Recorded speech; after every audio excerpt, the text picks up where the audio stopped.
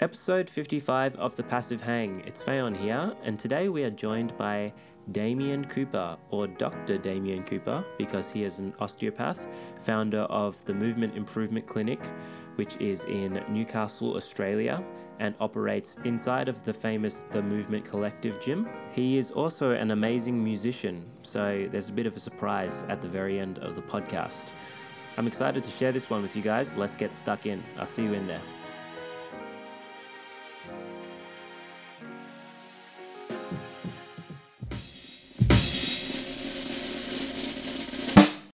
I love the AI voice of that. You know, they try and make it as artificial as possible. It's the best. Recording in progress. This is episode 55. I've got Damo Cooper on the podcast, or Damien. I don't know which one you prefer, but welcome to The Passive Hang. So good to be here, man. Damo's fine. Damien is also fine, but most people will call me Damo or Coop. Coop. I like it.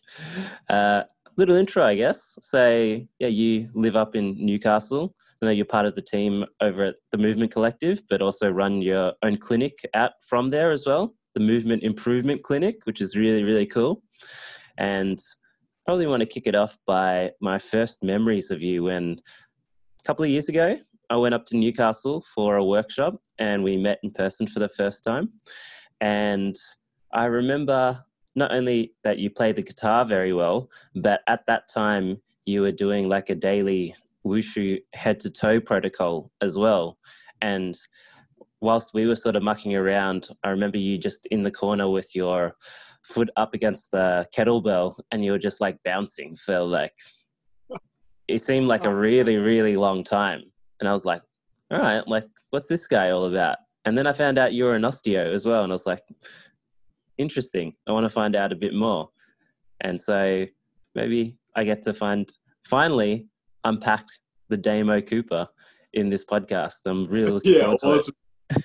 Oh, that's so good. That was a good memory. Yeah, I still remember connecting with you that time, sometime in June, I think.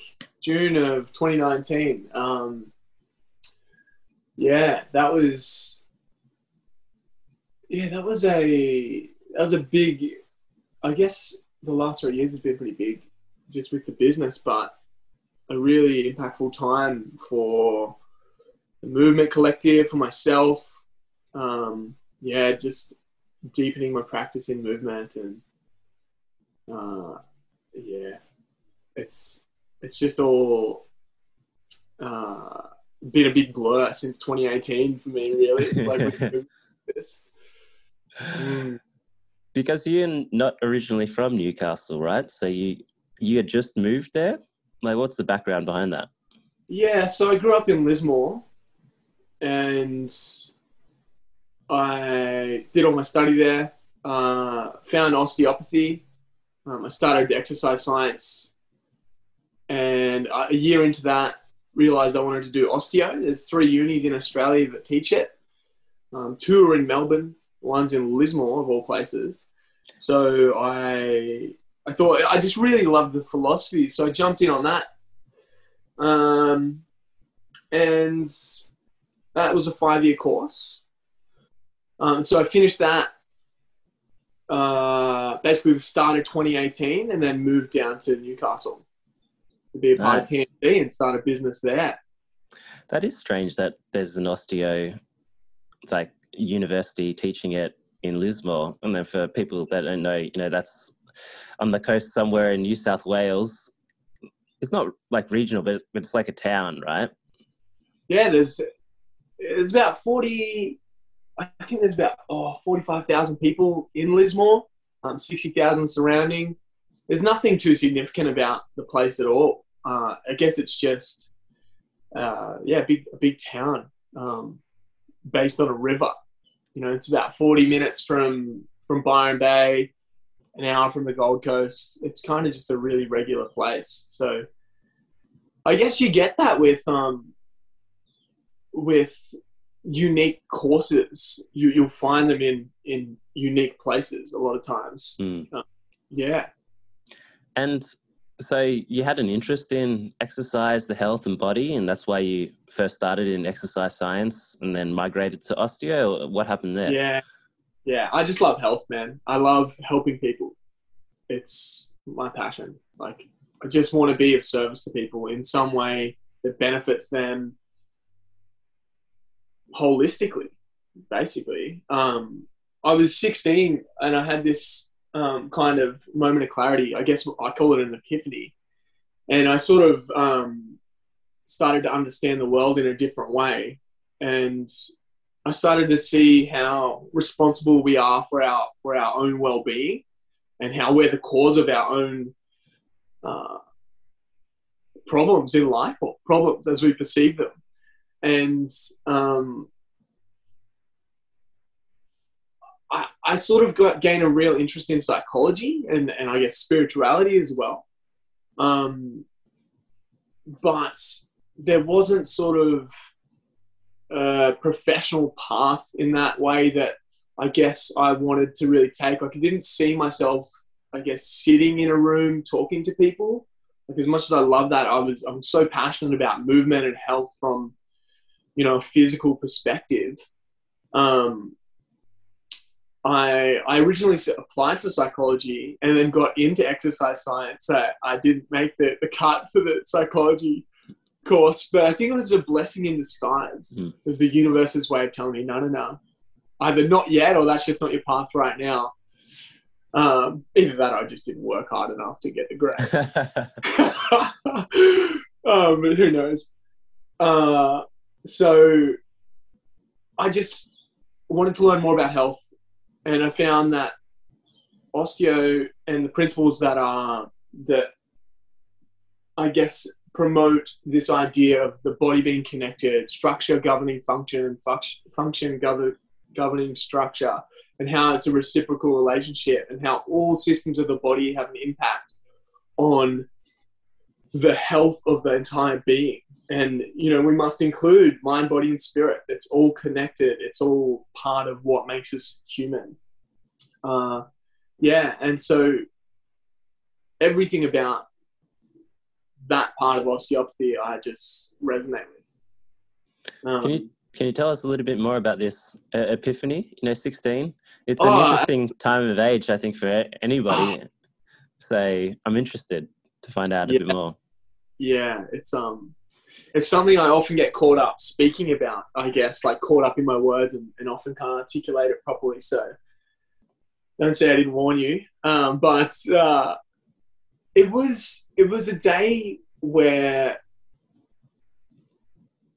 I realized that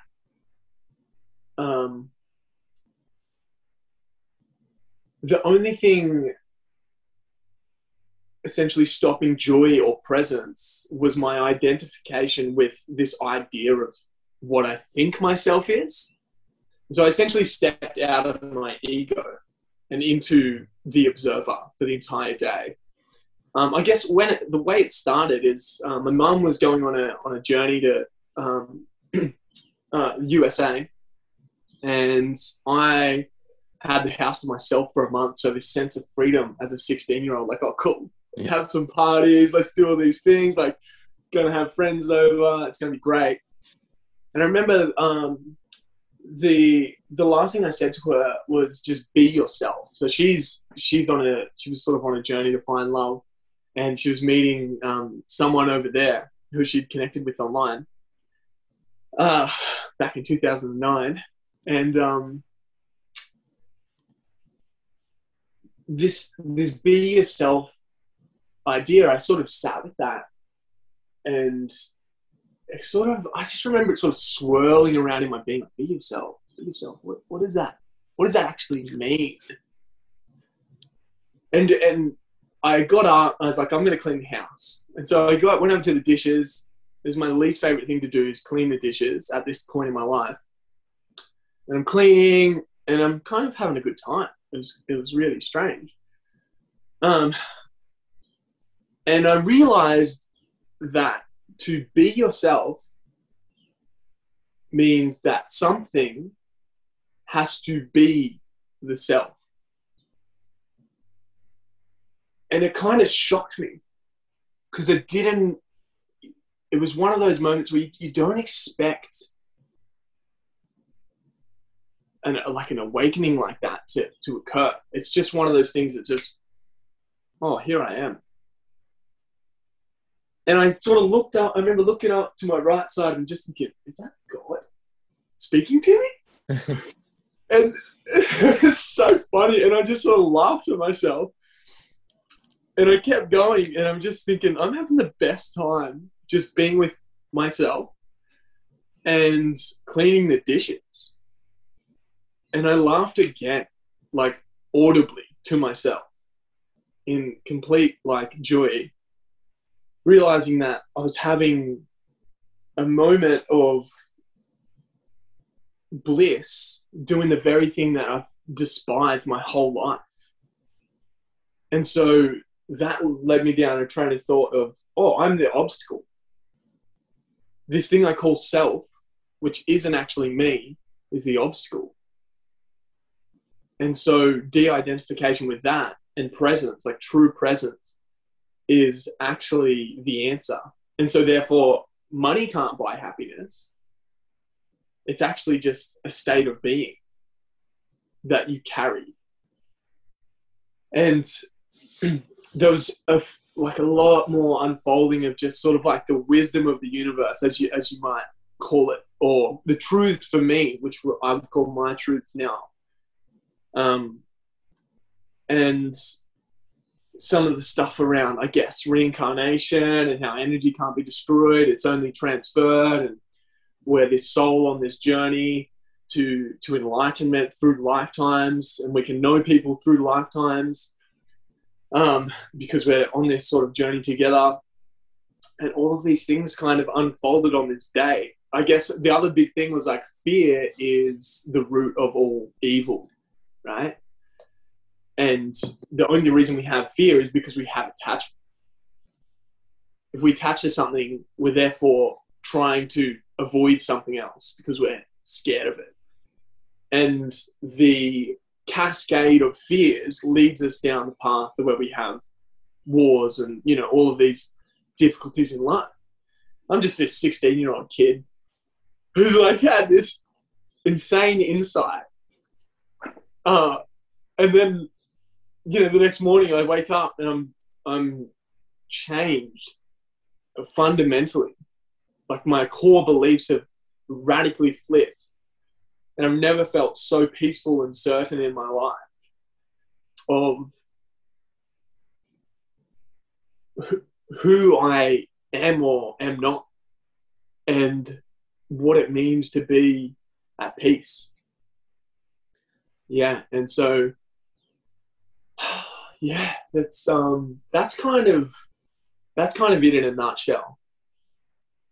From that point, I sort of spoke to some friends about the experience, and they sort of led me down, I guess, the path of Buddhism, and I gained some insight into like the Buddha's work, and you know, him talking about fear and attachment, and I guess I gained language from those forms of spirituality. Yeah, so I guess that's altered the way I speak about it to some level, just with that knowledge that I've gained. Yeah, and that's kind of it, man.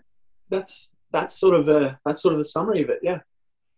Sounds like a really beautiful moment, and I'm interested to, like, did it sort of come on very unexpectedly? Like that was your first sort of interaction or way of where it started to shift, or did you have like prior interest or curiosity in this sort of realm beforehand, or this just sort of flipped you in a very unexpected way?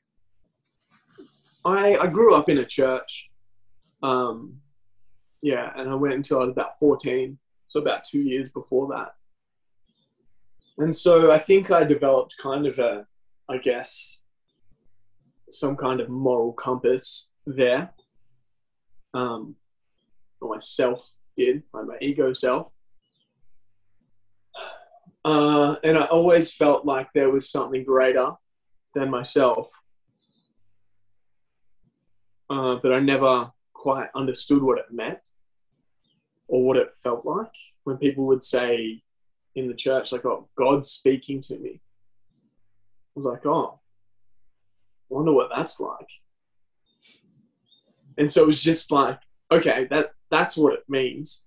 Like, I know now what the experience feels like. And it's actually just, for me, it was just the sound of my own voice, but it's more of like this overwhelming feeling that creates a voice. It's like something, like the voice is a wave of the energy that's underneath it in the ocean, if that.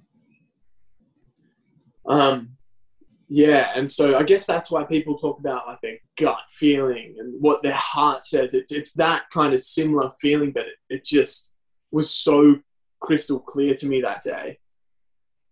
Just like a singular thought, stream of thoughts, rather than this. We often live in this world of, there's so many thoughts going on in our head. I've got to do this, got to do this, got to do this. I feel this way, and I need to do that thing. And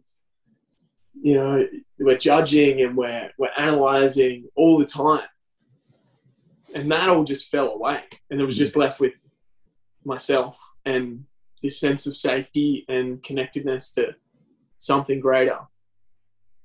Yeah. So how do you use that experience, I guess, these days? Because 16, that's I guess quite a long time ago now. Does it come up regularly right now for you as some way to guide you in your decision making? It definitely does. I'd say it was the most impactful day of my life. These days, I try not to attach myself to that experience. In the past, I really tried to grasp at recreating that experience. And I think you can see how counterproductive that is, because it's the act of grasping that is what takes you away from that experience. So it's so paradoxical. The way I guess it shows up is I just really try to trust what my heart and gut are saying. Yeah. And I try to live as much as I can, leading with kindness and service, and being just. There's a great line in the Tao which just says, when the great way disappears, we meet kindness and justice. And what I see from that is that when you lose perfect connection with that, with the way, or with the universe, or with the greater, or with God, you'll show up in the world with kindness and justice. And then there's more to that passage, but I really feel that that's the next step of showing up in the world. So, and it's just trusting that every day. Okay, cool. This is how I'm gonna show up. Mm-hmm. Yeah. And I guess trusting yourself in this feeling, is this one of the reasons which, I guess straight out from university, you decided to establish your own clinic, move cities as well to Newcastle? I know when I finished uni as well, it's always like very interesting points in your life when you're in these transitional points, because sometimes you feel like you're ready, and other times you're like, well, I'm finished with this now. I'm supposed to maybe feel like I'm ready to do something, but I got no idea what to do. So how did this all come about with you coming to Newcastle and establishing your practice there? Well, man, I think one of the biggest points is that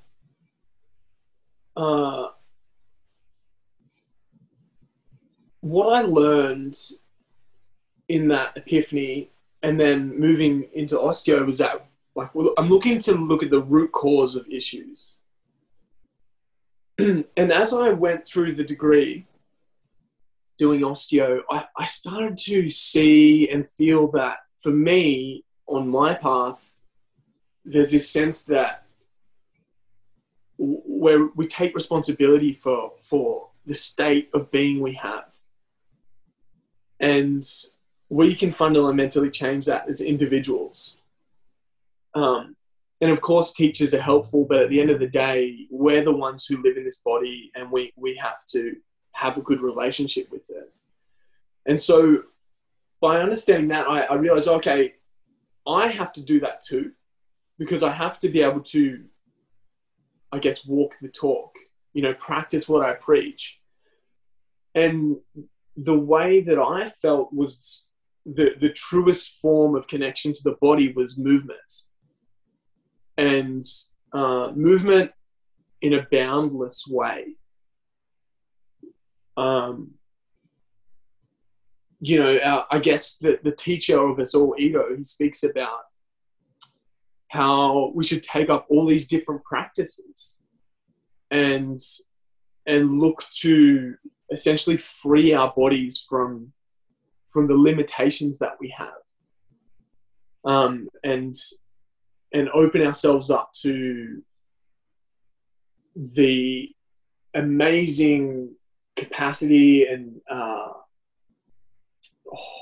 diversity of movements that we can have, and that also only specializing, like injuries come from specializing. And so I thought, okay, well, I'll develop a really general movement practice. And I see his work as the most sort of clear example of that. And also, more so than just his work, but also what actually he's talking about, which is movement as opposed to stillness, right? And so everything is a movement practice. And having a generalized approach to that is important. So I sort of went on a search. I found that when I started my osteopathy in like 2012, 2013, I saw his work. And then that sort of just stuck with me as I went through the degree. And just in my 5th year, in my last year, I sort of was really seeking what am I going to do? Like, who am I going to go and work for? I didn't really feel like I was going to start my own business at that point. Like, I had this dream. I was like, oh, cool. I kind of know that I want to do movement. And I was one of the most exercise-based osteos at the student clinic. And always just trying to empower people. And I just felt like there was this drive for me to actually develop my practice. And so when I saw Rod and I saw the Movement Collective, and I went down in 2017, which was the last sort of year of my degree, I became really inspired and sort of felt really connected to that community and how that community could shape me. Yeah, and help me discover that truly.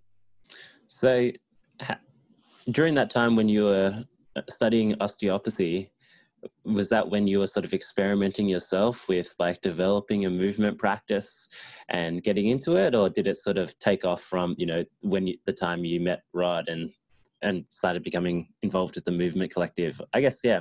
How has your physical practice sort of evolved from the years gone by? Yeah, I guess when I was like 17, I started doing weights. And I did that. I just did like the basic kind of bodybuilding thing. Wanted to put some muscle on. I also played soccer or football, like the truest kind of football, where you use your feet. Yeah, I did that until I was about 22, and so that was in my 3rd year of osteo. I felt like that was kind of limiting me to some level. Even though I still love it. And so going into my 4th year, 2016, this is still before I met Rod, I sort of left football and just started trying to experiment and just try different things. I thought about trying some Olympic weightlifting. I tried a little bit of that. Some circumstances changed there, so I didn't really go fully down that rabbit hole. But I started just to explore locomotion and gymnastics rings, and started just looking at more of the videos and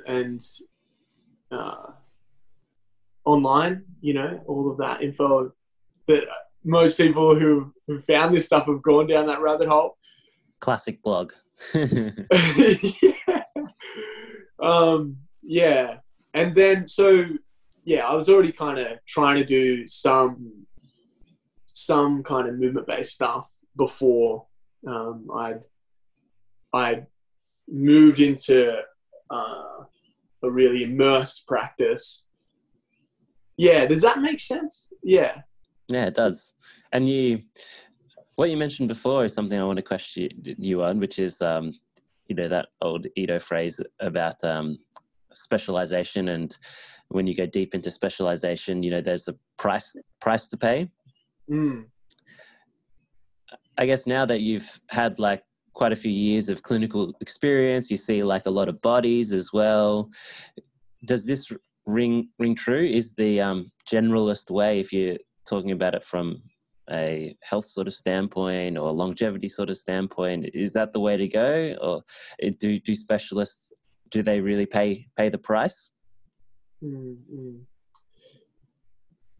Yeah, I think that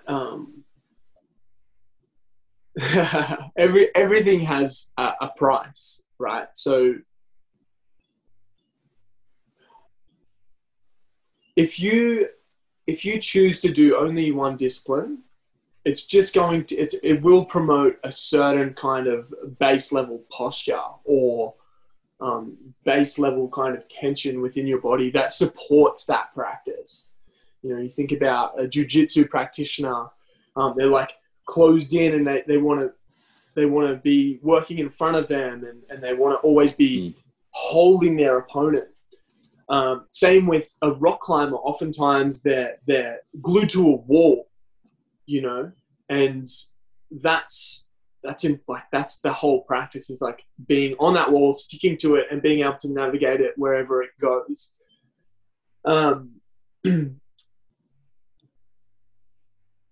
There's movement patterns that you're fundamentally just missing out on as soon as you do that, as soon as you start to stick to one thing. So I think that, with my experience, I would say that, yes, there is definitely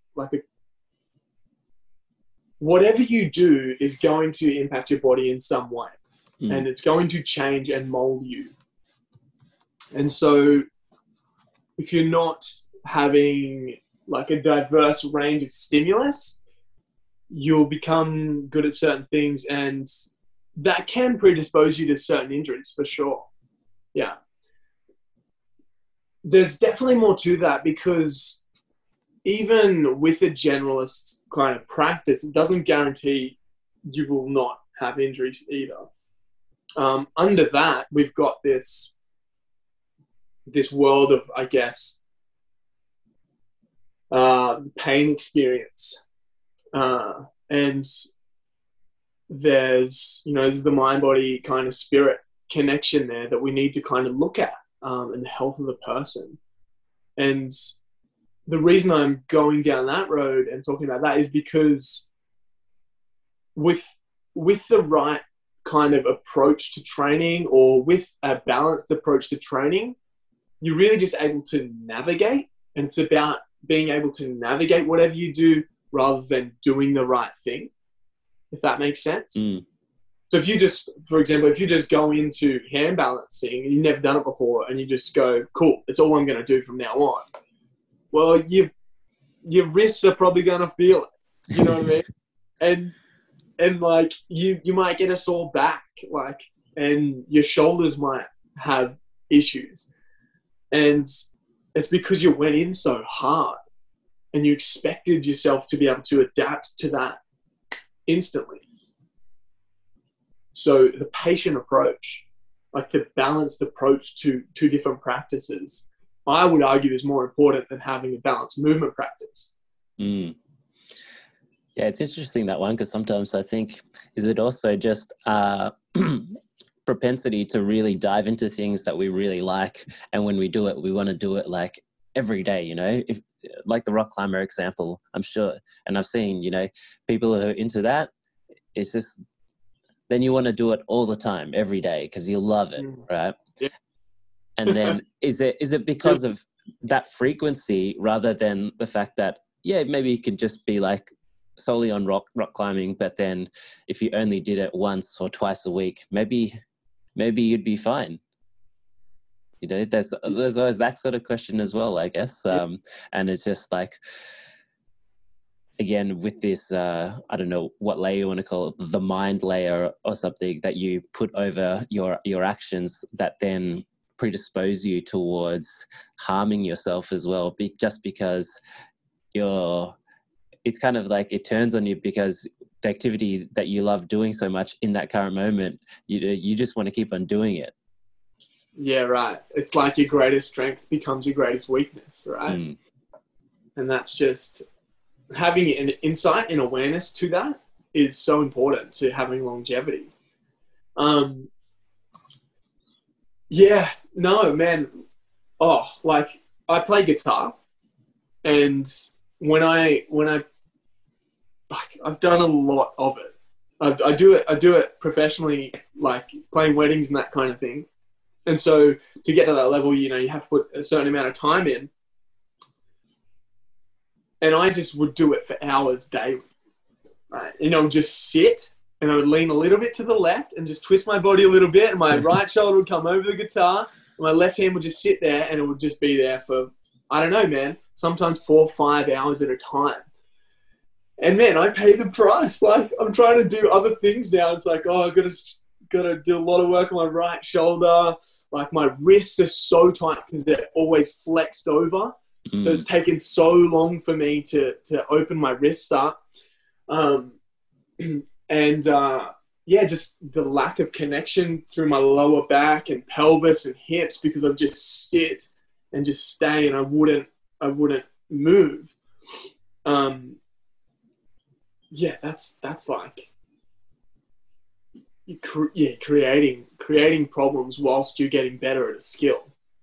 Yeah, I think that's the kicker, right? Because all these years laid on top of each other, I'm sure, you know, you playing that guitar from childhood and you're just loving it, and your whole, I like the term that you use, like posture, adapted to this position essentially to make you more efficient at playing the guitar. But then as soon as you step outside of the realm of guitar playing, it's like, oh, this is not really good for anything else. It's detrimental to so many other things. And I think really that's what I'm trying to do best for myself, is like, and I think that most of us are as well, but maybe not as consciously, but or consciously too, but it's like, how do I have a body that is able to do as many things as possible? How do I make my body limitless in potential, you know, and as much as I can create options for my, yeah, that's essentially what I feel that a movement practice is, or a balanced movement practice is. Yeah. Can we unpack a little bit about what you mentioned before about this mind, body, spirit sort of connection and navigating your way through a balanced type of practice? Because the term balance, many different interpretations on this concept that everyone seems to be obsessed about. So keen to hear your views on it. Oh, awesome, man. Well, I think that balance is dynamic. It's not this perfect way that things are. It's a natural fluctuation of change. And our attunement to that and our ability to stay like in sync with the frequency of what we're going through is actually balance. So balance might be 3 months of rest and a small amount of practice and maintenance, and then 3 months of going hard to like really changed. This is seasonal, right? We live in this seasonal world. It's, we've got summer, autumn, winter, spring. It's like in the winter, we're resting, we're hibernating, we're having downtime. And, I don't need to speak more on the analogy. It makes sense. We might, we're growing through spring. Like, for example, I had this huge sort of push in my training about, it would have been about a year ago now, where I just went harder than I've ever gone. I was doing 3 to 4 hours of training a day, pushing the levels to a point where I've never been before. And then after that, I really slowed down because I felt exhausted. Like I just worked so hard for about, it was about 4 months. And then it was kind of slow down, but still like have something there, like still be looking after and maintaining myself and nourishing my body, but with an awareness that I've absolutely just spent myself in the last 4 months. So now I need to recuperate and regenerate, and my body is going to respond over time to that stimulus. So that's like one example of what balance might look like from my perspective. It can also look so different. Every individual is going to have their own sense of what balance is for them. And I think that the most important part of it is, are you at peace with your practice? Mm. If you feel like you're not, then you may need to change something. And that feeling of being like at peace with your practice, that's sort of like the marker for me, or the thing to follow. To some level, I guess the argument is that you'll never be at peace. Like there's always that next thing. But I really feel like, that comes down to like a patience and an understanding of yourself and the body's time that it takes to adapt. You need to do the time to get the adaptation. In a I guess the typical movement practice, which is incorporating like hand balancing and your gymnastic strength and like mobility and all that kind of stuff, like your typical what's the connotations are to a movement practice. It has fundamental kind of skills that you have to develop as well as strength and capacity. And you can't rush those kinds of things. You can put in effort, but there's a level of surrendering you have to that process, because it's going to unfold organically. Mm. And knowing yourself within the movement practice is so important. Like for me, I know, and also just before I go on, knowing yourself can evolve. I really understand that. And so sometimes it's good to step out of this way of thinking, but I think having a frame of reference is really important too. So what I know about myself is that I work really well in immersion. So I'll put myself in a place where I'm kind of forced to adapt for a period of time. And then I often step back and I let myself recalibrate and reboot, like I was saying. And then I'm kind of ready to go again. And it's almost like this, it's almost like a step form, right? If you just think about steps and you look at it from the side, it's like, you go up first. So you really increase the intensity and the frequency, and the skill level might really significantly increase, and you have strength gains. And then I'll plateau out for a little while until I'm ready to step up again. And it's kind of that process for me. Whereas I think some people might just have this smooth kind of hill a lot of times. Or some people might go up and then down, and then up and then down. But that gradual trend line of like connection, development of your practice, and skill set, strength qualities, work capacity, all is improving gradually. And so knowing what facilitates that for you is so important. Because we are human living in this world where we have social environments and we have like requirements for our health.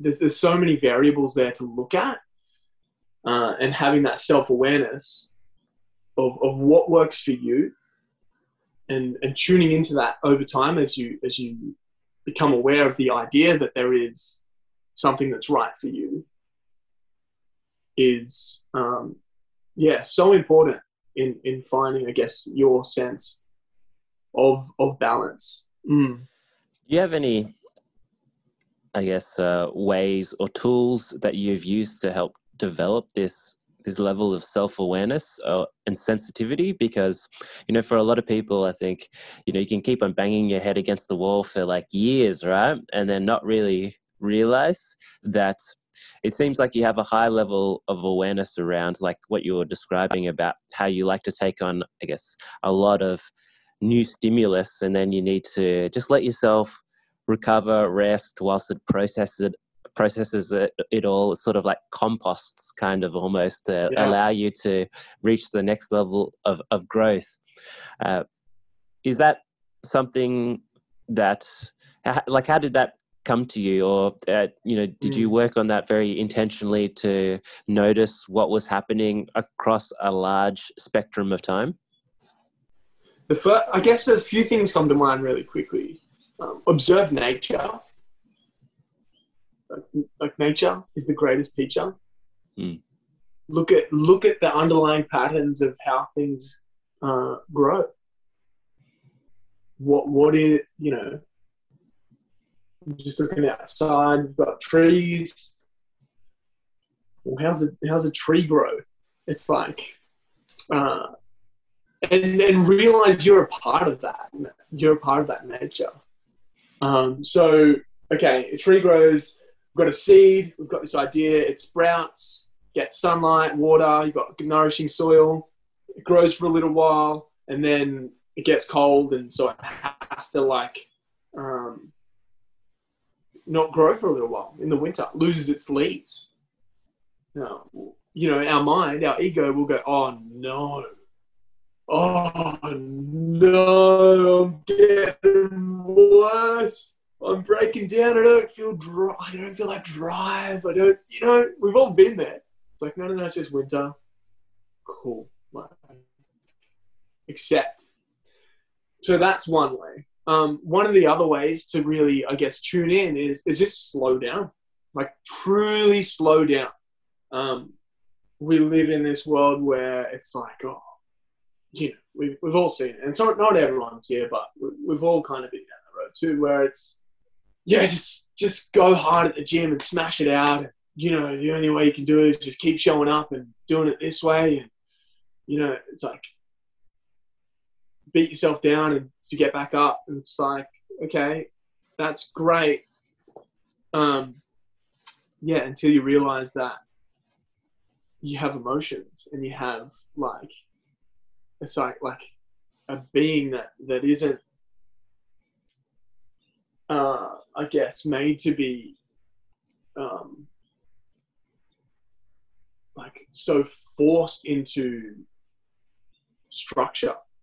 We have that element, but if you're just going through the motions and just smashing it out for the sake of smashing it out, and you don't have any, and everything's got its place, don't get me wrong, but you're not tuning into how it feels. Like Arnie talks about it. He's like, the mind-muscle connection. It's like, oh yeah, I don't know what he says. It's probably like something like, oh yeah, I can feel my bicep like squeezing, and it's like every little bit of that. It's like, there's wisdom in that. What's like one thing that just keeps coming up for me right now, it's like, okay, have you ever done a first knuckle raise, right? Just about some hand balancing stuff, and just gone really slow and just felt every little knuckle and how it stretches up to the fingers and what it feels like to contract all the way through the flexors of your forearm, and then come down really, really slow and do like 5 minutes of them and just go, what's that? What does it actually feel like in my body? And paying that level of attention to something as simple as that is how you start to tune in. And it's that time and patience. Who wants to do 5 minutes of knuckle raises? Like, no one. But you want to have like awareness. Well, you have to put that time in of developing clarity around the senses, and having that patience of, it's going to take this much. It's going to take this time. One of the other things is like meditation. Of course, like it's the stillness side of movement. It's the polarity. It's like Einstein says, it's like, a sign of a genius is someone who can hold two different ideas together, opposing ideas, and see them as unity, like in unification. And so truly being still, like sitting still for an hour and just focusing on the autonomic processes that occur, breathing, and noticing how we have these impulses to do things, and just watching that and becoming so familiar with that, you can see your own mind just want to do things on its own when you've chosen to just sit for a period of time. It doesn't have to start with an hour, like 5 minutes or something, 10 breaths. Like everyone's got a starting place.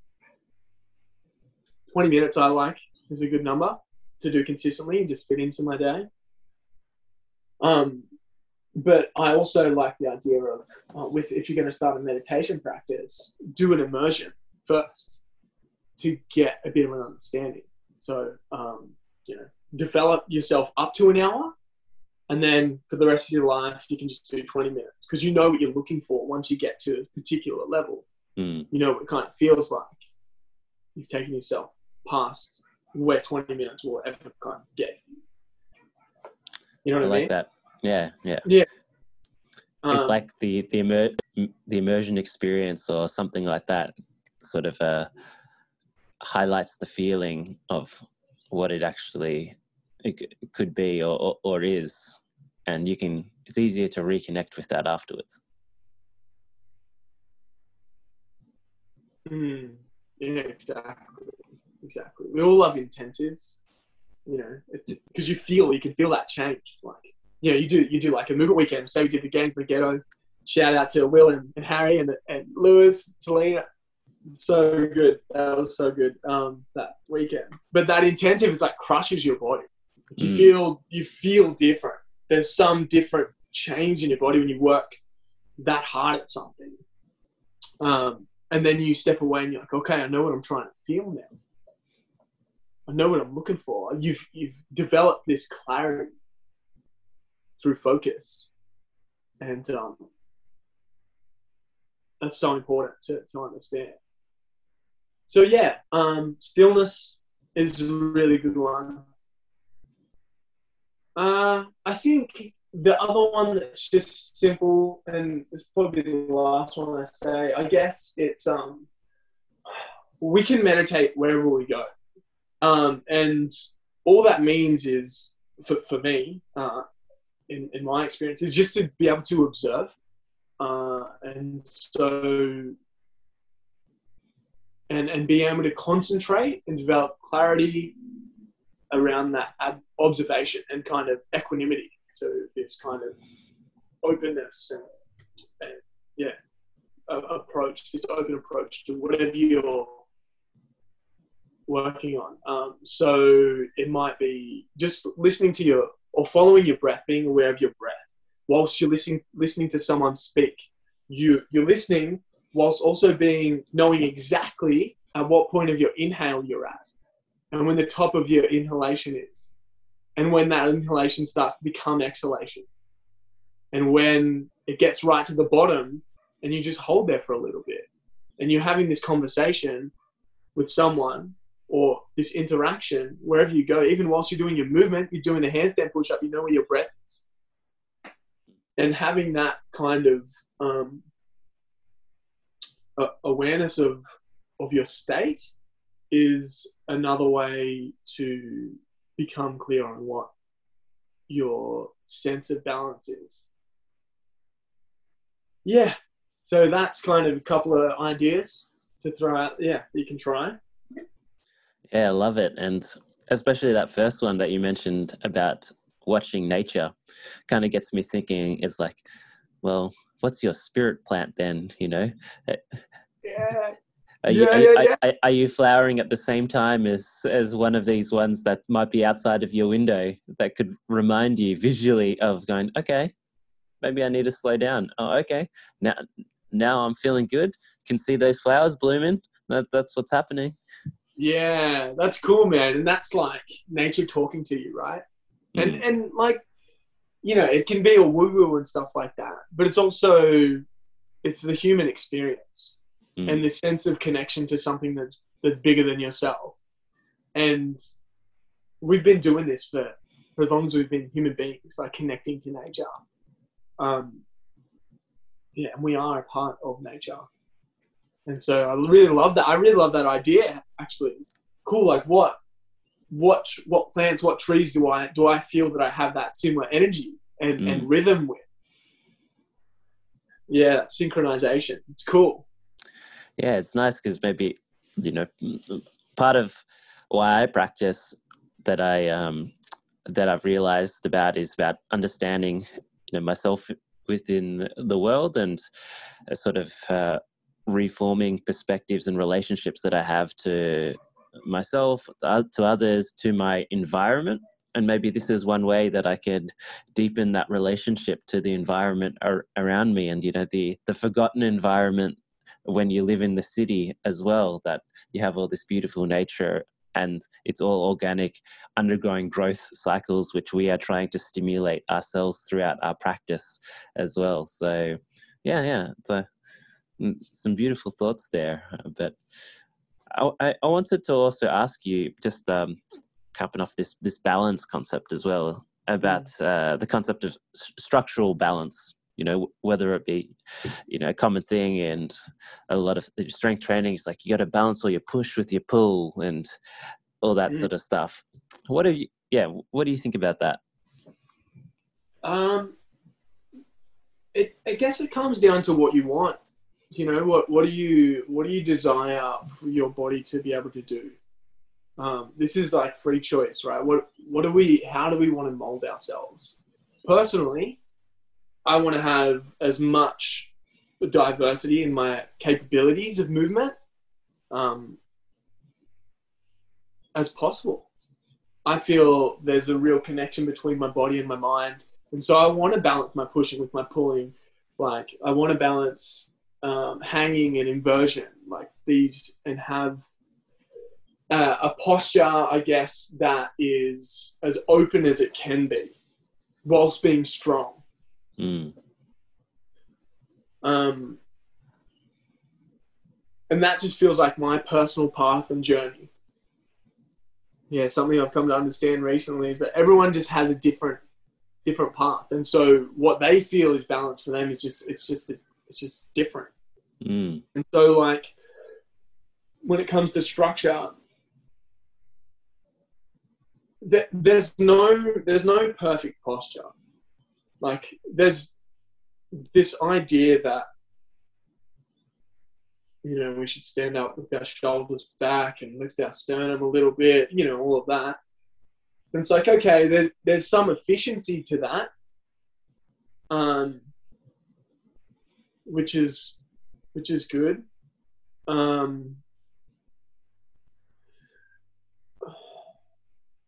But it might not be what you desire. And so, yeah, it's quite dynamic. What I will say is that I personally believe that there should be some kind of holistic approach to strength and mobility in the body. And then if you want to specialize from that point, I think that's the way to do it. You look at something like medicine and how you study medicine. You get this medical degree, and from that point you specialize into what you want to do. Now, there's benefits to that. You get these extremely high levels of understanding of certain specifics in a particular realm. But it's so important to stay grounded in that base that you built when you did just a general approach. Because you need to keep sight of the whole. Yeah, so what I would say is that having a body that does what you want it to do. So, for example, I'll sort of paint a little picture. I guess if you wanted to be a rock climber, a very pulling dominant, if you did some basic arching, like extension work and basic mobility, a couple of days a week, having a body that you can specialize, but then have a holistic kind of like a base that you look after the whole at the same time. So it's like you're rooted in a well-rounded practice, but then you specialize from that place. Mm-hmm. Yeah, and so you don't like that'll, because being rooted in that well-rounded practice will facilitate your ability to shoot off. Just think of a branch of a tree. It's stronger if it wants to reach out really far, it's stronger when the roots are deeper. So yeah, if a rock climber does a couple of days of like mobility in thoracic extension, opening the shoulders in multiple directions, keeping the hips open, in hip extension and like abduction, that's going to help. One, it will help you climb better, but it will just keep your body really healthy as well, and less prone to injury, basically. It's sort of like these physical foundations, right, that you're speaking of just these movements that our joints can express. So to practice the expression of those movements that you can do, such as, opening up your hip in abduction and adduction both ways, so that then you can enjoy these movements that, I guess, basically our bones and our muscles have been created and designed for. Yeah, exactly. It's exactly that, man. It's just keeping the whole in health, not leaving parts of you behind. It's like, that's just what being a good human means. It's like, or a good family member does. It's like, they look after themselves and they look after their family whilst they're on their journey. It's you've got to think about, you don't got to do anything, but I think it's wise to look after your whole well-being and then branching from there. Yeah, so that's a long way to say everyone's going to have a different structure. But just look after it from a holistic approach. Yeah. So this is a good moment to jump into your work at the Movement Improvement Clinic. Yeah, cool. And so how would you describe what you guys do there? So I guess what we do is we really want to empower people to know how to look after themselves and really start to believe in their body's ability to heal and be pain-free, or have a manageable level of pain and know how to navigate world. And it's a place where we just facilitate that process. So I'm an osteopath, so I do like some hands-on stuff for people, just helping them connect to their body, helping to,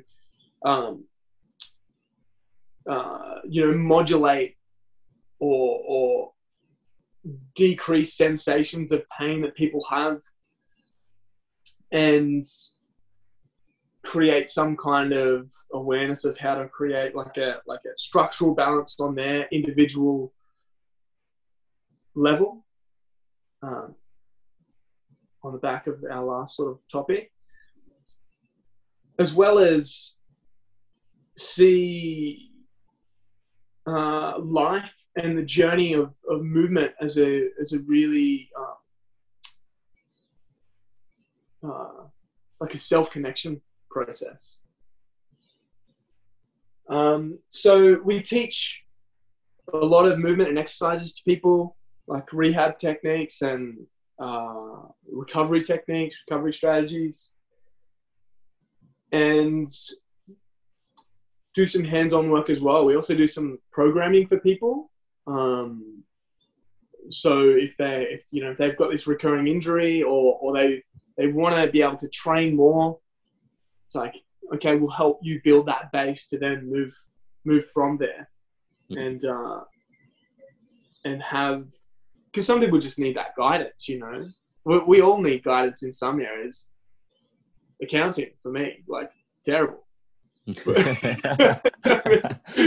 Cool, I need a teacher. Yeah. And so some people will come to me, it's like, cool, I just need you to just like take control of everything that I do, and just tell me what to do for a little while and teach me in that process. And so we'll do programming for people. We'll do hands-on therapy. We'll help you understand recovery and I guess like self-connection and wellness. That's essentially it. Yeah. It's an interesting topic around this manual therapy, right? Because I think, you follow the gram enough, you see that manual therapy seems to be really getting the short end of the stick these days, and like copping a lot of flack as like not the way to go. But how do you utilize manual therapy in your work? And I want to ask you about like self manual therapy as well. Yeah, man. First thing I'll say is everything has its place. There's no doubt about it. Who doesn't love like a shoulder rub? No, love it. It feels good, right? It's good. If it's not good for the body, it's good for the mind. It's good for the soul. It's like, oh yes, like a nice little, just feels good. Someone bringing their energy to you and being like, hey, like, let's work on this together. I know you feel this tension in this area. Let's work on this and try to, decrease that discomfort for you. There's no denying that helps. And if you're denying that, it's like you're just not looking at it through the right lens. From the lens of connection through like therapeutic touch and giving yourself like time to recover from, like, psychologically, interacting with someone who's helping you heal. These are based in evidence that they help health. And so if you look at it from that lens, it's like, cool, great, do manual therapy, done. The argument, I guess, can sometimes be that you're taking away the power of an individual to look after himself. And have a self-effect, so self-efficacy. That can become problematic when people teach their patients to rely on them. And I feel that relationship of any kind, where you must rely on the teacher, creating empowerment alongside the hands-on work is so important. And educating people around. So, hey, having conversations, let's just say you've got a rotator cuff strain. And so it's just really sore her to do these different movements, overhead pressing, push-ups, and it's just aching at night all the time. And you try and doing exercises and stuff, it's not working. Cool, let's try it. What we'll do is we'll do some hands-on stuff for you. We'll work those tissues, work a few trigger points, trying to get some, I guess, level of relaxation through those areas and suppleness through those areas. And also help you just tune in to where it is and what it feels like. And then we want to eventually build you up and give you some movements to strengthen it so it doesn't happen again. And so whilst we treat the symptoms, we're working on the root cause at the same time. And so, yeah, manual therapy, it does couple a lot of flack, man. It's crazy. It's really just about keeping your patients empowered, knowing that manual therapy isn't always the answer for people. And oftentimes it's not, but it is helpful. And sometimes it is the answer. And yeah, I think that's it. The main thing is just empowering people and having and knowing what you're doing, that you're helping people to overcome in the long term whatever they're going through. And that usually comes in the form of teaching them movements that help with self release of like tension in the body. Yeah, I guess I'll go down this sort of road. You get these people who come in and it's like they're stiff as a plank of wood. Mm-hmm. It's like, okay, cool. Like, yeah, I could do some manual therapy for you, but it's like some Jefferson curls will really help. And just doing some basic spinal work to start to contract different muscles, which they don't usually contract. The act of contracting one, the opposite muscle to another, the agonist-antagonistic relationship, you're going to get softening when you contract the other side. It has to relax. It's a neurological mechanism where if I contract my bicep, my tricep relaxes, and so on. And there's layers to that. There's like synergistic contraction, all that kind of thing. But that simple kind of understanding of it is like, okay, cool. Where someone's stiff, try to contract the other muscle to stretch it. And then vice versa. Like just work on developing like a baseline suppleness in the tissue through awareness of the body, you know?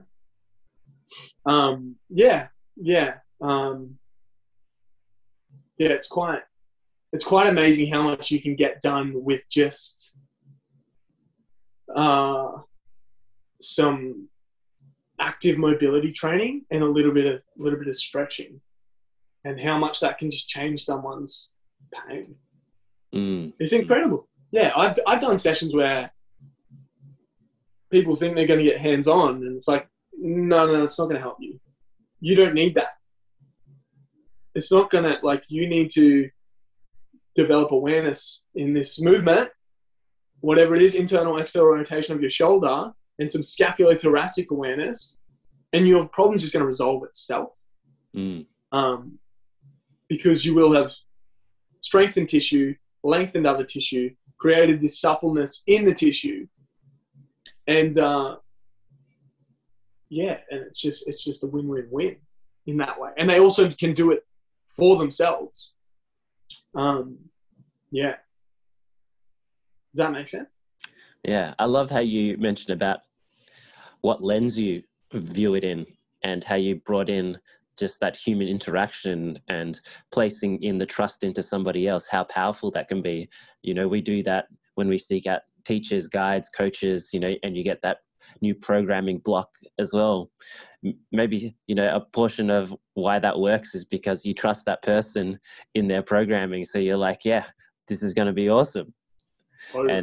And so it's a similar sort of thing happening there. And I think we always have to be aware about what perspective we're kind of placing on anything, right? And how we're viewing it.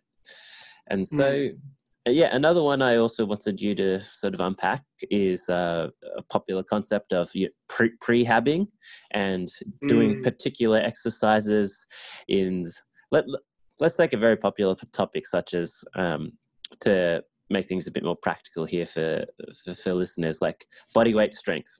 And in body weight strength, there is a common thing around, doing a lot of external rotation work for the shoulders. I think we all have done, Cuban rotations or single arm externally rotated dumbbell raises. What do you think about that whole area and this concept of prehab? Are these necessary, the further you walk down the body weight strength sort of line, or are we just doing extra sort of work where maybe we don't need to be doing that? So yeah, that's an awesome question.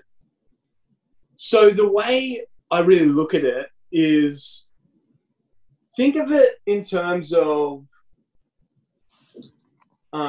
let's just think of it in terms of business, right?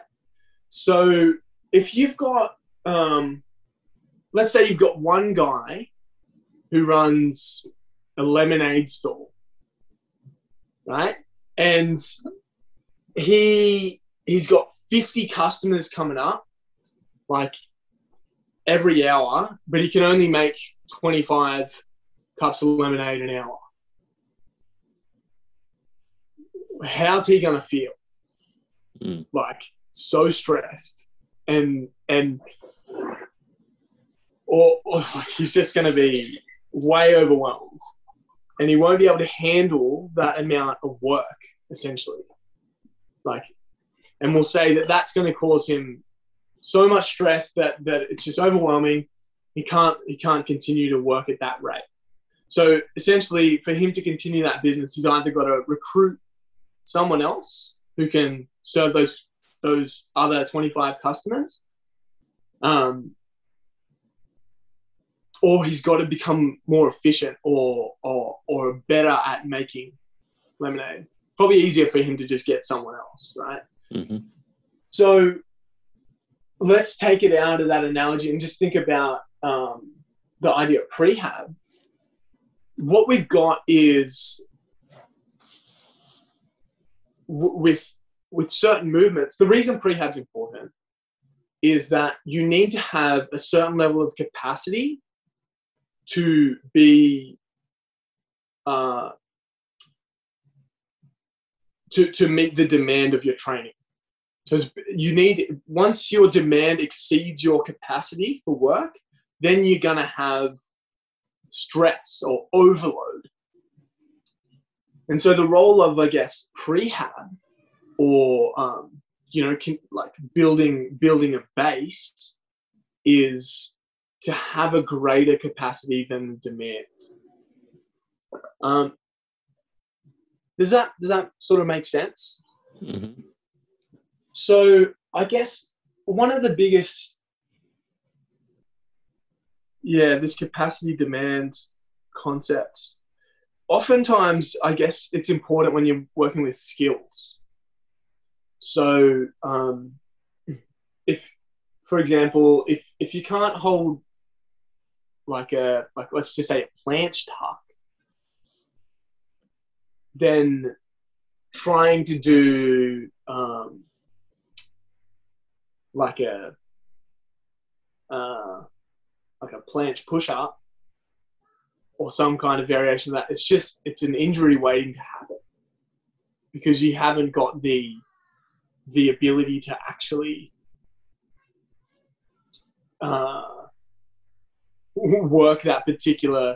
work those muscles in that particular way, whether it's neurological, strength deficit, mobility deficit. It's important to have like a base. And I guess that's why we have this idea of prehab. One of the other big ideas around it is actually like promoting health of the tissue. And so working at an absolute sub-maximal level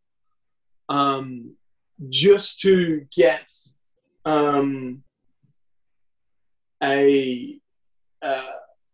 a good nourishing stimulus to the muscles. So for example, like you've seen like the banded whippet stuff that's done, like protraction, retraction work for high reps. And that's so important because especially if you're new to something and you haven't done it much before, first learning it is important, but also flooding that area with blood is going to be really good to, get hypertrophy, which will create a bigger muscle, which becomes a stronger muscle. You're learning how the pattern works and the neurological engagement of it all works. And so, yeah, it's just like it's like a health thing. It's almost like washing the body so that it functions like it's smoother. It runs on better fuel. Flood the area before it starts being used. Like a service. You know what I mean? Yeah. Yeah. And optimization at the same time. Yes, the human body. Adaptable. Yeah. I hope that makes some sense. So it's more around really approaching the concept of prehab rather than by exercise or anything, but by thinking about load management and dosage. Yeah, like that's totally, it fits in that realm too, like load management and dosage. I guess the point I was really trying to push was that I don't know, giving the body the right kind of awareness, teaching the body through repetition, and then giving it enough stimulus to then be able to tolerate higher intensities of work is sort of that's kind of the main point I'm trying to put forward there. When you go into like load management and all of that, the same concept applies really. This capacity and demand. And how does that apply to your entire training? I guess because within that, as well as like that spectrum of the mind, again, where you want to jump levels, right? And then you want to try the new and exciting things. And sometimes it's just that one extra level that you push to that might just bite you, might just get you. Definitely, man. I love what Jackson Lennon says. He says, work 2 levels below your best. I think, and that's for consistency. And I really love that because I think a lot of times consistency over intensity is actually a faster way. Yeah, it's like this concept of working like sub-maximally, not at that peak level all the time, which sometimes just feels so good though, right? When you're pushing 100%, 10 RPE, but it's hard to sustain. And you can only do it for so long. That's it. And knowing that you can only do it for so long is good too, because it means, well, you can do it just only for so long. Like, you know what I mean? Be aware that it's only for a short period of time. It's like, I've done that. All done that. Like, you chase down that move. You're like, I feel like if I just give it one big push, I'm going to get it. And then sometimes you get it. And it's like, awesome, really good. But then you might not have it again for another 2 months. But it's like, we've got it for Instagram. That's all that matters, right? No, but really, but getting that kind of taste sometimes drives you further. And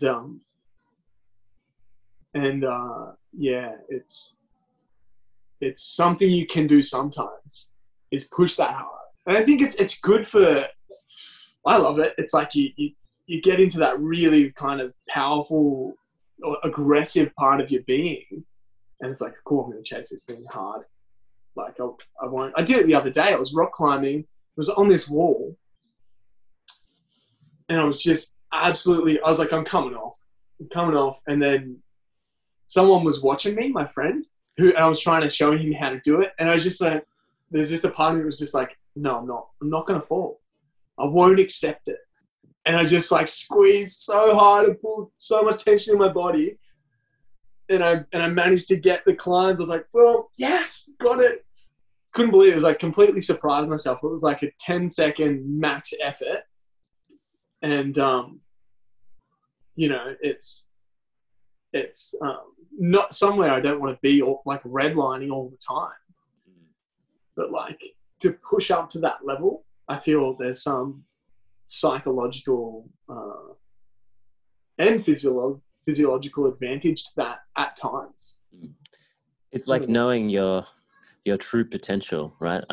There's always like this exciting, undefined domain of where your potential can lie, and maybe that's like part of what keeps on driving us in training as well, because you keep on going, oh, where is the roof? Like this is because it opens up a new experience that hadn't been available to us before, I think, and that's something that's very enriching for us as humans.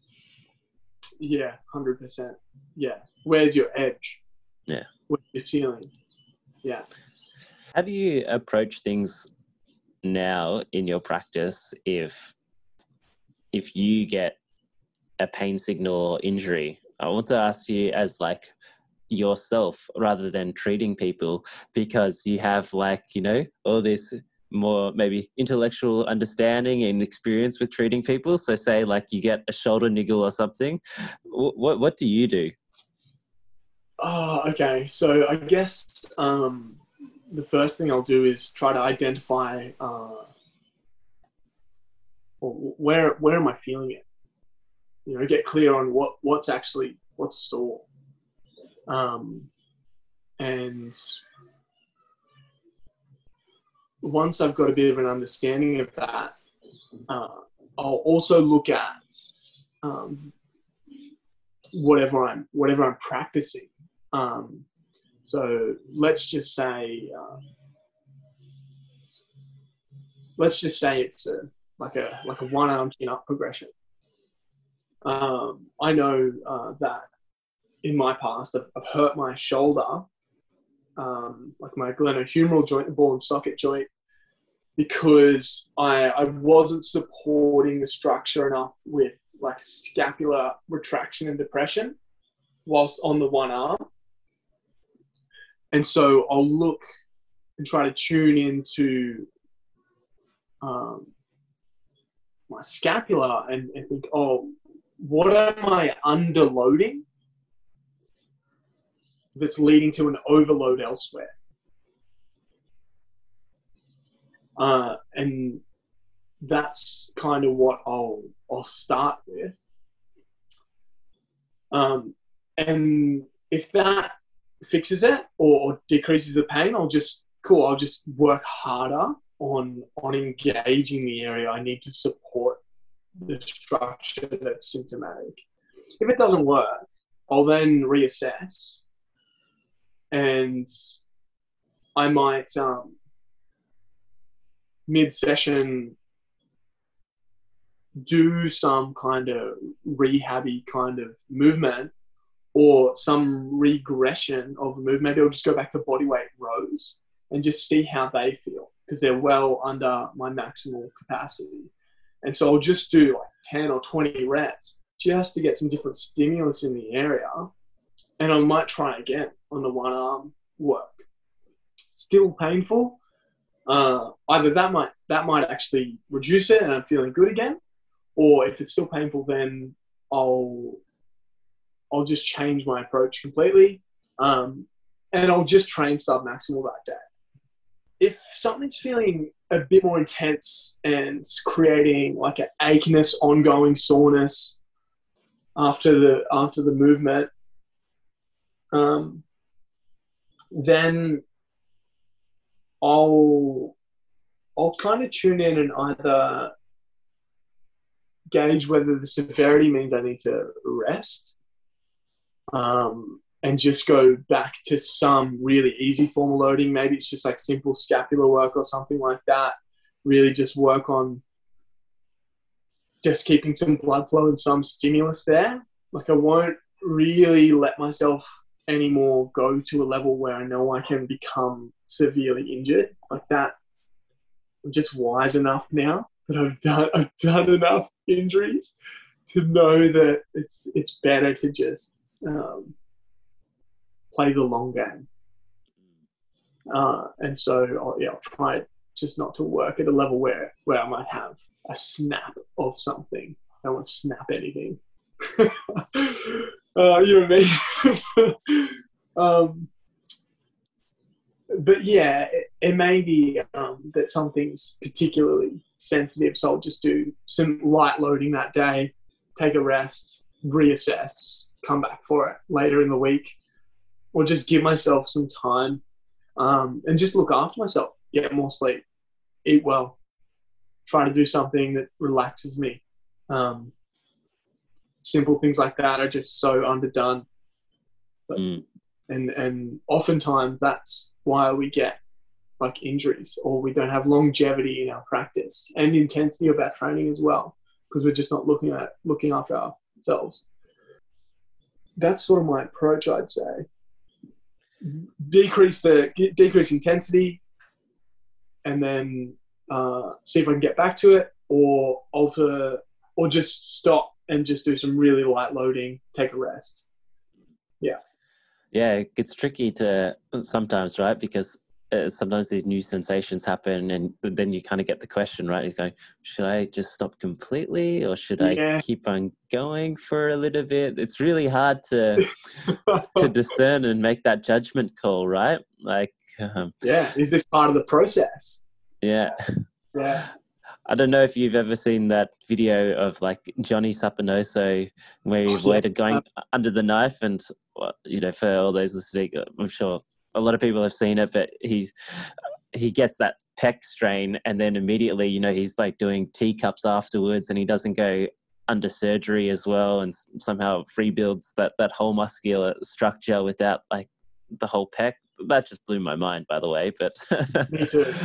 Which sort of leads to this next question, which is like, when do you think, is there a time and place for actually going under the knife and accepting, that more invasive type surgery versus, like, I know you advocate more of a movement-based approach.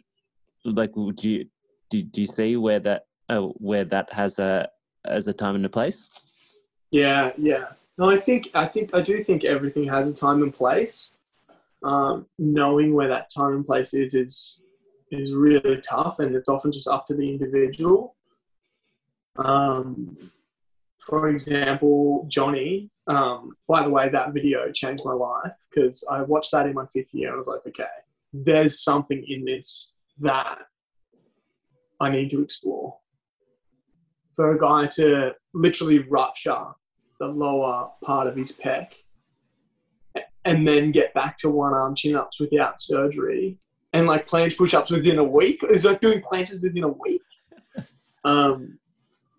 Like there's something there that needs to be looked at.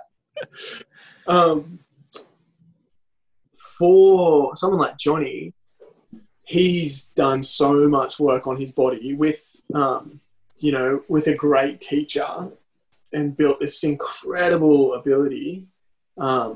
So his body's ability to adapt to what it needs to is going to be way higher than most of us. He's just got that foundation. Like the amount of recruitment that he has from the muscles that are still working, and the pattern awareness that he already has, as his body knows. That neuromuscular engagement ability it's able to compensate a lot for what he's lost.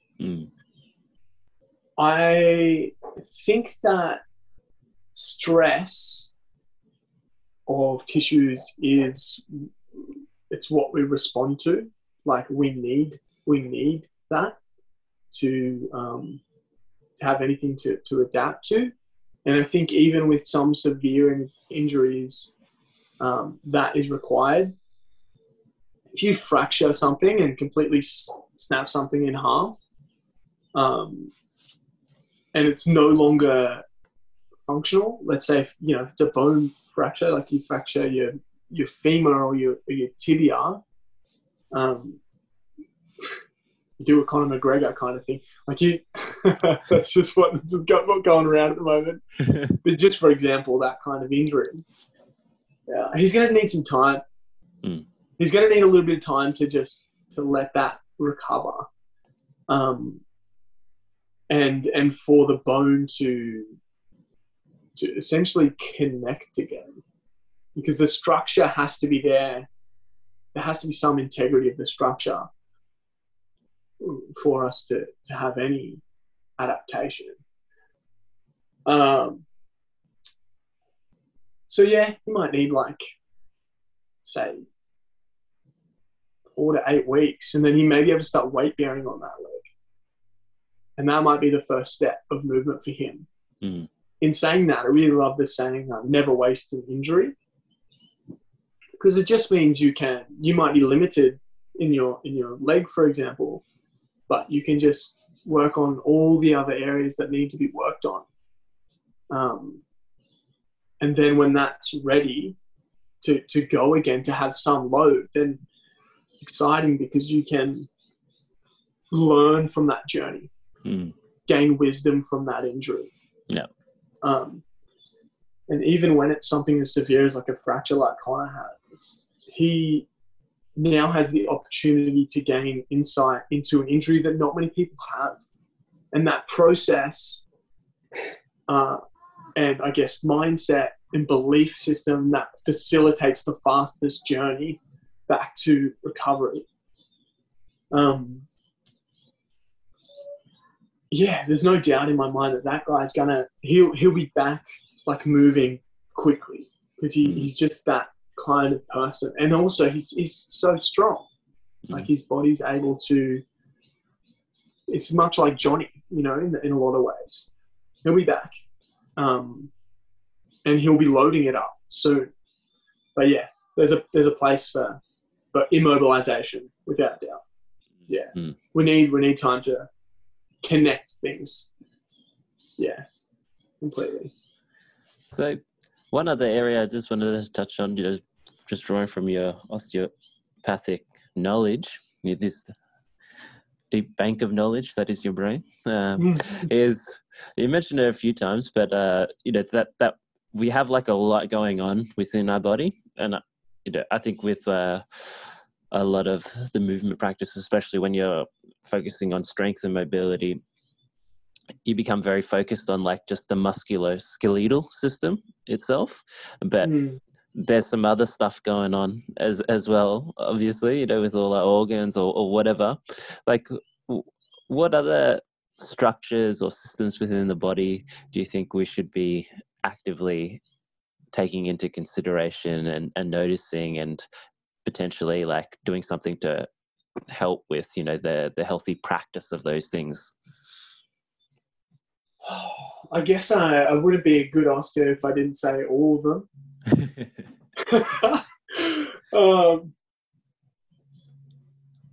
I think simple things can address most systems of our body. We've got lymphatic system, which is the waste system of the body. The circulatory system, the nervous system, connective tissue. There's the viscera, the organs, digestive tract. There's all of that there. Looking after them. I'm not exactly sure what kind of answer to give, except that having a well-rounded movement practice will look after most systems of the body. That's why it's so good. So doing mobility work will help the nervous system. It will help like stretch those nerves and floss those nerves, as well as help their tendons and ligaments adapt to those types of load. The muscles are learning to lengthen at a base level. They become adapted to those stresses. Doing things like squatting helps digestion, and having constriction and compression in certain areas is going to facilitate like expansion in other areas. So doing that in all different ways is going to create optimal healing capacity for the body and a healing environment. Oh gosh, yeah. There's so much to say, really, and I guess what are you sort of looking for in this answer? Is what I would ask. Like techniques, or like a way of thinking, or I think you've already started to cover off with what you've answered there, which is that that we have this complex system here, and even if you like, what I was sort of thinking that when we talk about training strength and mobility, it is just affecting it at the muscle or the skeleton level, but it isn't, because as you mentioned, when we do these movements, everything is affected, everything is starting to get trained, everything is starting to get nourished. So I think that's really interesting, because then it's like, as you say, like when we do this movement practice, then don't just think about it as like, yeah, our muscles are going to get stronger and bigger, but as we do this, we not only like learn about something, so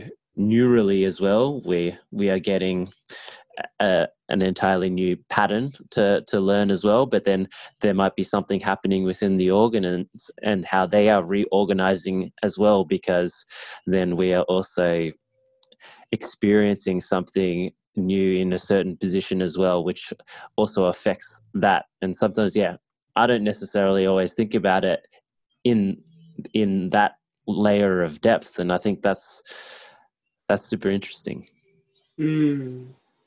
Yeah, it is really interesting. Yeah, we do tend to think on that musculoskeletal layer, but yeah, underneath it all, that's just a superficial layer of what's happening. I think maybe because that's the most like the more approachable or simplistic way of thinking about things, because if you think about muscles as levers and they just like pull towards their origin and stuff like that, it's like, it's kind of like, oh cool, like that kind of makes sense. They just do these actions and then I stimulate it and it gets bigger, and like you can comprehend that, I think. But then once you start thinking about all these other things that's happening, it's kind of a bit overwhelming, actually, in in a bit of a way. You almost don't want to be thinking about all these things going like, oh. Yeah, no, I think having a simple understanding is good. Like it's that, yeah, it's if you want to learn all this stuff or it's part of your profession, then great. But yeah, at the root of it, I feel is that, yeah, just doing the thing is more important than understanding it for the general population. Yeah, everyone's got exceptions for sure. Different conditions need different approaches. But yeah, just looking after your health, having diversity, arching, squatting, lunging, like all of that. I could do the list, hanging. It's all part of what we can do, and it all serves a purpose in looking after the wellness of the entire system.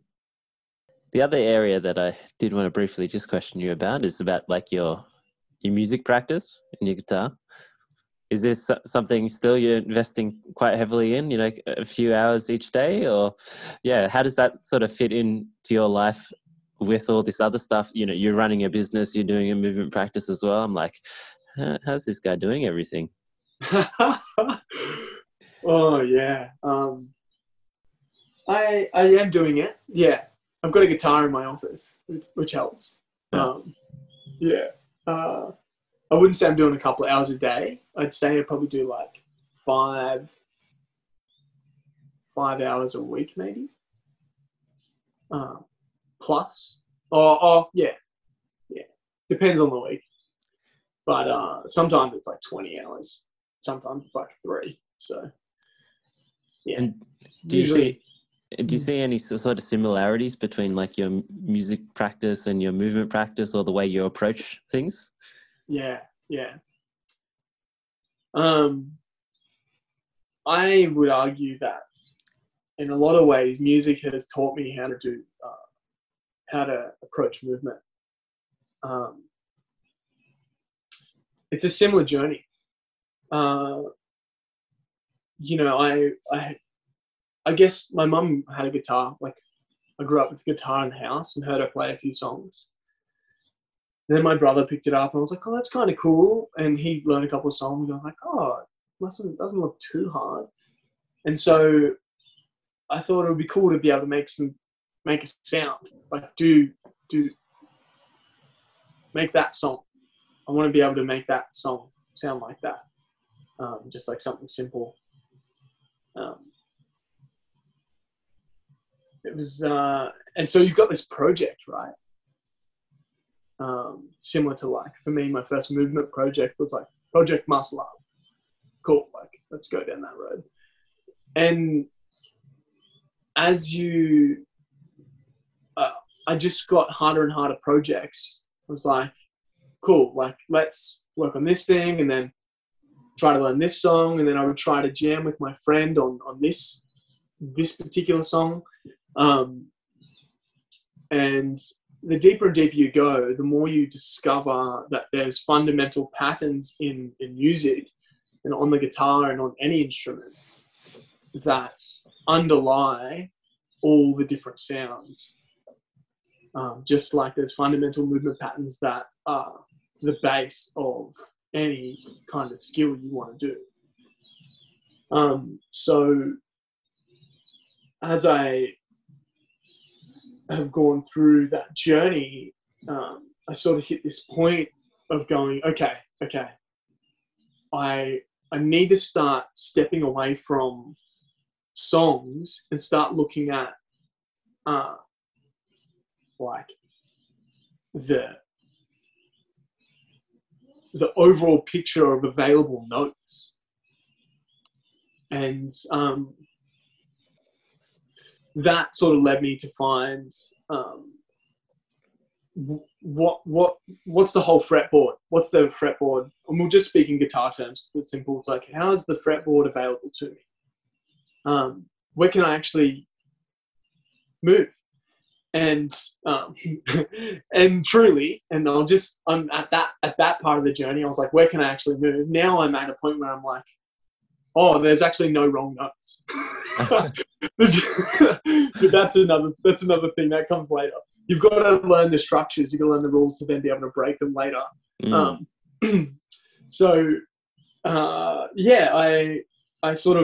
I remember 2015 going, okay, cool. So I can go all the way up the fretboard and I learned this scale, or I could move up all the way up, and then back down.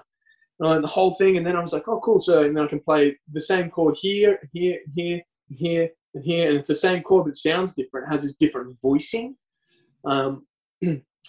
And it creates this element of freedom within the music. Oh, I want to make it sound like this, so I'll do it here.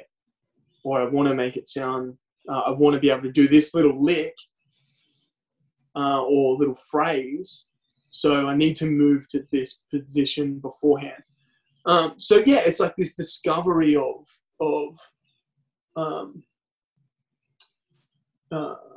it's just the same journey. You find the things you're passionate about, you do those, you follow that. Eventually you start to understand that there's there's things that you can work on that transfer more than other things. I just started thinking of the mindful mover. I want to extend you're making free gains, and like it's true. Like you can do that, and so it's And I guess the last piece I'll say on that is that what I've come to realize is that there is fundamental kind of principles in any field. And what the fastest way to learn something is to learn where everything derives from and sort of master those pieces. And then you've got your roots of your tree, of your learning tree. And you can branch out because you have deeper roots. Yeah. So now I'm sort of working in my music with that, and I'm working in my movement with that kind of idea. So that's kind of taught me a lot about life. Does that answer your question? I like it. When you were speaking about the fretboard and building the foundations and knowing, I guess, where you could venture, I was thinking like when you start getting into locomotion, flow, that sort of thing, it's like building up that vocabulary, building up the ways that your body can move.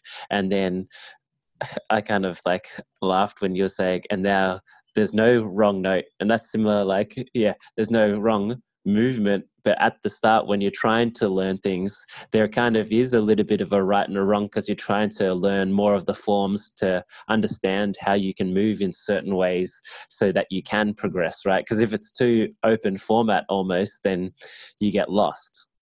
You have no path.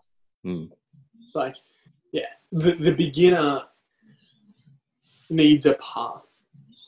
They need bumpers. Like they need something to follow. To get the forms. They need form to then become formless. It's just, that's the journey always in any field. Yeah, awesome. What's your current favorite song? Current favorite song.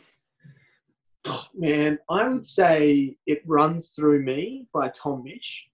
Mm-hmm. It's do you know the song? I don't know the song, but I know Tom Misch. So yeah, I've been loving his stuff. He's really blown my mind in the world of music, especially in regards to that no wrong note thing. Like that song, I learnt it and I was like, I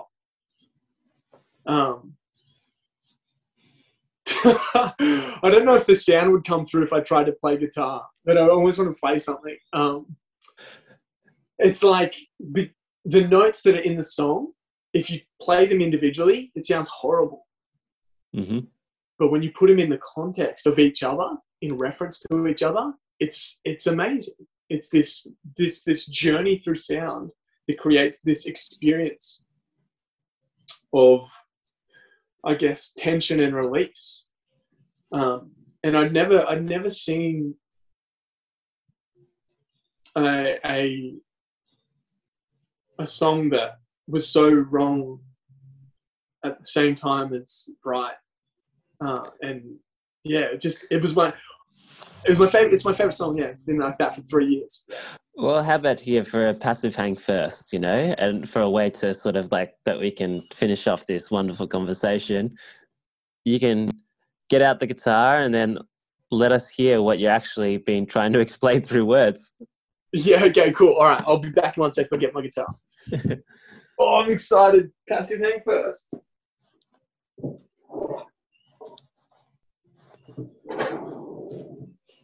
I just bought this thing. It's so nice. New guitar? Yeah, it's called Clark. Yeah, it's so good. New toys. Always love new toys. So good. So, okay, I'll play like a bit of the song. I'll play a bit and then I'll sort of talk about it a little bit.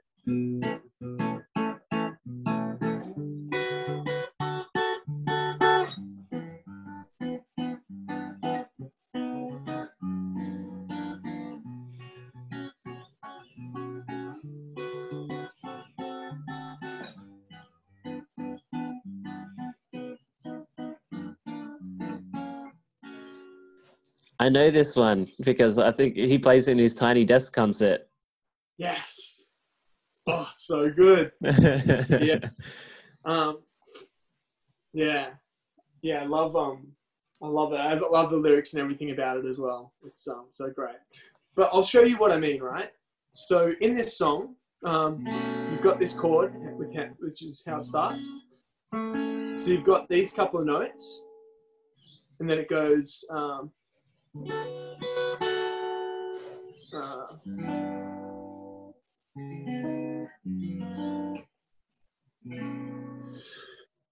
Here's the notes that he's playing.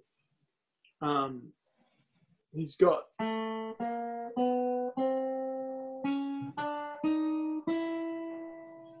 And it's like, there's nothing like, it just doesn't sound that nice. It just sounds a bit, compared to something like like, I'll just do a scale to show you how we think a form should be, right? So we've got like a D major.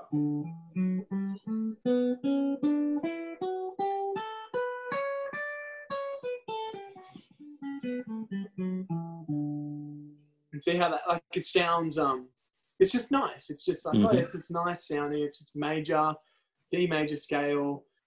It's great. But then when you go, you try to, it's, instead if we just have no intervals between the notes, so we're just going to go chromatic. So just whatever note is next, we're just going to play it. It's like,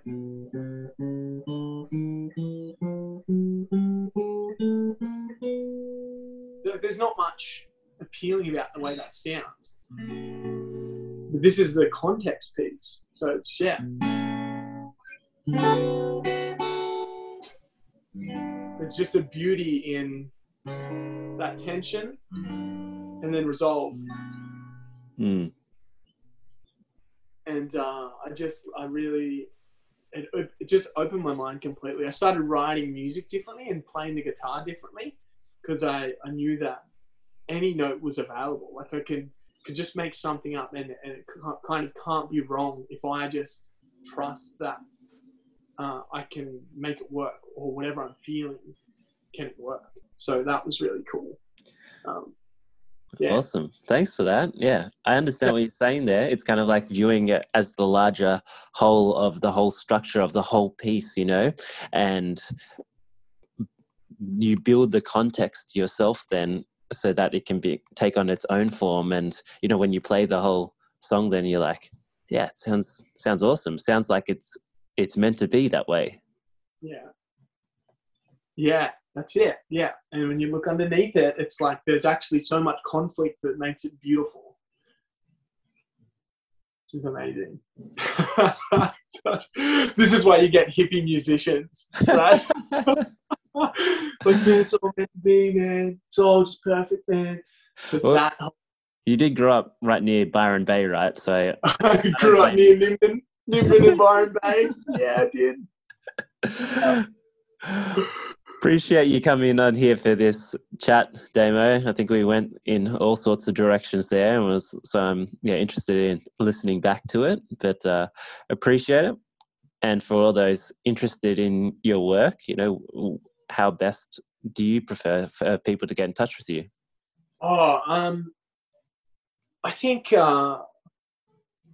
probably email is the best.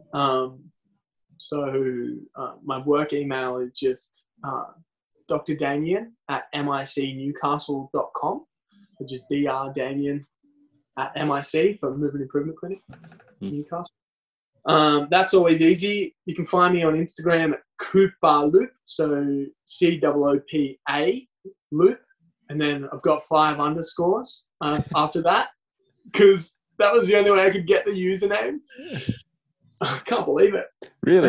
Cooper Loop's quite popular. Yeah, must be. Yeah. Crazy. Yeah, that's probably the best way. Yeah, Facebook, Damien Cooper. That's it. Awesome. And I'll include all those details in the show notes as well. So, yeah, appreciate the chat today. Really enjoyed connecting and understanding a bit more about you. And yeah, hope everybody listening in also enjoyed the chat. So thanks once again, Damien. Thanks so much, Fayon. What an honour it was to come and be part of the Passive Hang. Love your podcast. Keep it up, man.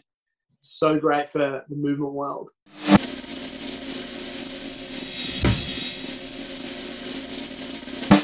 Are you at peace with your practice? What's your spirit plan?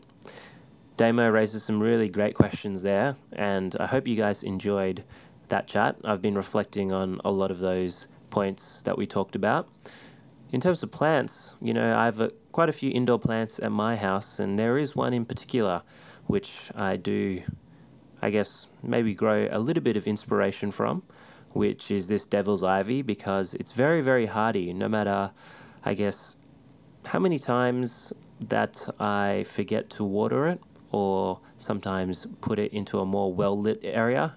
It keeps on growing, keeps being alive. It can regenerate even despite not being in the best conditions. Maybe something to think on for you guys. So yeah, hope you guys enjoyed that. If you have any questions, want to get in touch, remember you can always find me over on Instagram. That's at Phaonp, at PHAONP, or on the website on thepassivehang.com. So that's it for today, guys. Once again, thank you for joining me all the way to the very end of the podcast. Thank you for joining me for all these conversations. And yeah, I look forward to sharing the next conversation with you guys in the next episode.